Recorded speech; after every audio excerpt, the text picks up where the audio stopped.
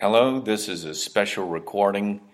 We had problems with our technology on February 25th, so this is a re-recording of our sermon from that day. Have a blessed day. Please be seated. Well, we're back to rain again today, and I hope that you had at least some time to enjoy some of that recent sunny weather that we've had. Our Christian season of Lent gets its name from an Old English word, a word that meant the lengthening of days. In our season of Lent, we're growing our Christian faith as we see the hopes of spring returning in these longer days and opportunity for new growth in God's world and in our hearts. On Ash Wednesday, we remembered that we are the dust of the God who created our earth for life, not death, and that we are meant to return to God as God's dust now, not waiting for later. On our first Sunday in Lent, we asked God to purify our hearts, to wash away everything that was the sign of death in our lives, and to strengthen our hearts for faith, feasting on nothing but godly living. And now, this Sunday, we're here to offer God a pure heart that is ready to commit to growing in the way of Jesus Christ as the next step in our Lenten journey.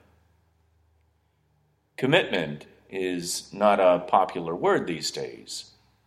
Commitment means filtering out options that distract us from our most important relationships and goals. Commitment means investing time, treasure, and talent, tending to the little things that can make the difference between keeping our commitments or falling from them.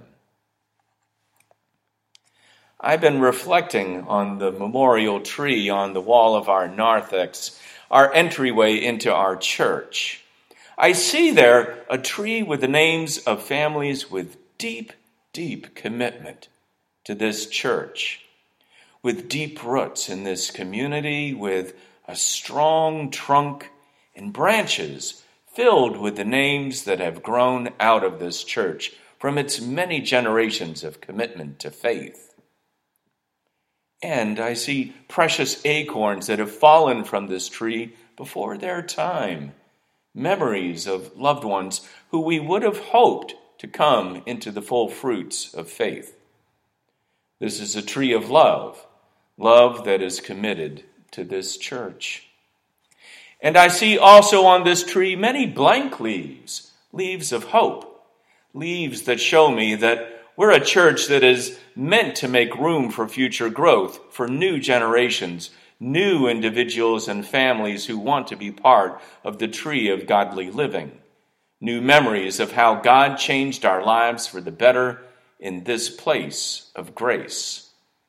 To fill the leaves of this tree and to plant even more trees of faith in the name of Jesus will take a new kind of commitment from this church and from many churches in the world today. Would you pray with me, please? Gracious God, in this time of Lent, we are here to learn how to commit ourselves to your way, to your church, and to your world. We have received your living word here, Lord, and so now may the words of our hearts and the words of our mouths and the meditations of our hearts be acceptable unto thee, O Lord, our rock and our redeemer, either through us or in spite of us. Speak to us, thy people, we pray. Amen. On Wednesday, the Reverend Billy Graham, the most famous evangelist of the 20th century, passed away at the age of 99. Reverend Graham is perhaps best known for his sermons at enormous outdoor revival events in cities across the world after World War II. Let's remember that we were then a nation that had gone from the heat of global war to a new Cold War, a struggle between the nations allied with the United States against the Soviet Union, a massive struggle for world power. Reverend Graham's message was simple and powerful. God loves you, but God knows that you will not get to heaven unless you repent of your sins and commit to Christ. And he believed that God wanted a Christian America to defend the world against godless communism. Across our nation and the world, tens of thousands gathered to hear Reverend Graham's preaching, and he brought many people to faith. In the 1950s, churches across America were filling up with people who believed that to be American meant that you were a Christian, and to be a Christian was to be an American. In 1952, Dwight Eisenhower, before he became our president, said that our form of government has no sense unless it is founded in a deeply felt religious faith. And I don't care what it is. With us, of course, it is the Judeo-Christian concept. General Eisenhower, the former supreme commander of Allied forces in World War II, wanted all faiths to fight against communism, and Christian faith was to be America's great weapon in this fight. Well, America won the Cold War, kind of. But by the time that the Berlin Wall fell in 1989, America's love affair with Christian faith was no longer what it had been. The story of America was no longer what it had been. We became a more complicated nation, a more educated nation, a more diverse nation, a more tolerant nation. As we walk down the streets of our city, we see some families who grew up as a part of that great family tree in our narthex, but many who did not. And so, to be a Christian in this world, today's America, requires a new kind of commitment, or perhaps a very old kind of commitment. In Mark's gospel today, Jesus is breaking some bad news for his followers. In the exact middle of Mark's gospel, things have looked just about perfect to his disciples up to this point. Jesus had healed people all over the place. He had given them faith that fed thousands of people, and the power and wisdom of God was so very clear in Jesus. When Jesus asked his disciples, "Who do you say that I am?" His disciple Peter said immediately and confidently that Jesus was the Messiah, the Savior that would lead Israel to freedom. To follow Jesus was to fulfill the destiny of Israel as a nation and as a people. But this turning point in Mark's gospel is one where Jesus tells his disciples what committing to him will mean. It will mean that they will suffer and that the leaders of Israel would reject them. It would mean that the leaders of Israel would kill Jesus, not raise him up on a throne to be Israel's king as Peter had hoped. And most amazing of all, Jesus said that he would rise from the dead 3 days after his death. The power of Jesus would conquer death itself. This was not what Peter had hoped to hear. Peter was, to put it mildly, freaked out. Peter started criticizing Jesus for his vision of the future. How could this be a future that the disciples of Jesus would commit themselves to? Their own families, their own culture would reject them. Their own dreams would vanish. To Peter, Jesus was asking for a commitment that would destroy everything in his story and the story of Israel that made his life worthwhile. But Jesus rejected Peter's criticism immediately as the work of Satan. And sadly, Jesus was right. God didn't come to the world as Jesus the Christ to make people's stories turn out the way they wanted.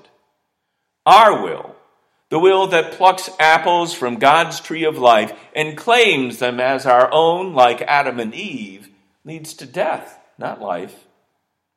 God came to earth as Jesus the Christ so that our stories could turn out the way that God wants them to turn out.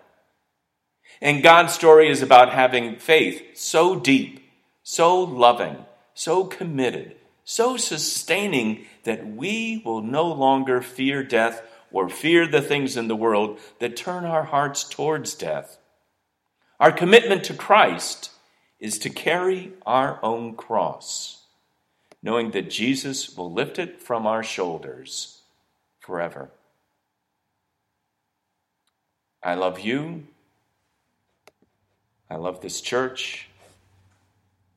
I love this community. And I love the opportunity to grow this church through faith in Jesus Christ. And because I love you, like Jesus, I must tell you the truth about what it will take to grow this church. God's church will not grow on leaves that stay empty. As much as we love what God has done for us, we must commit to a faith that helps new people to see what God can do with them and for them on the tree of life. It is only God's growth in us that will grow this church.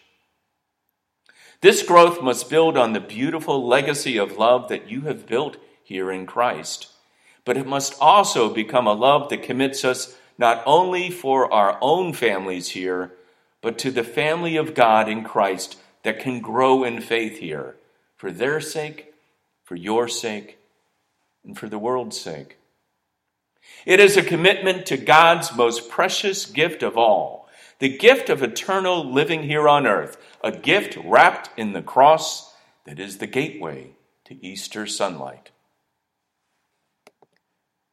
Return to the God who loves you.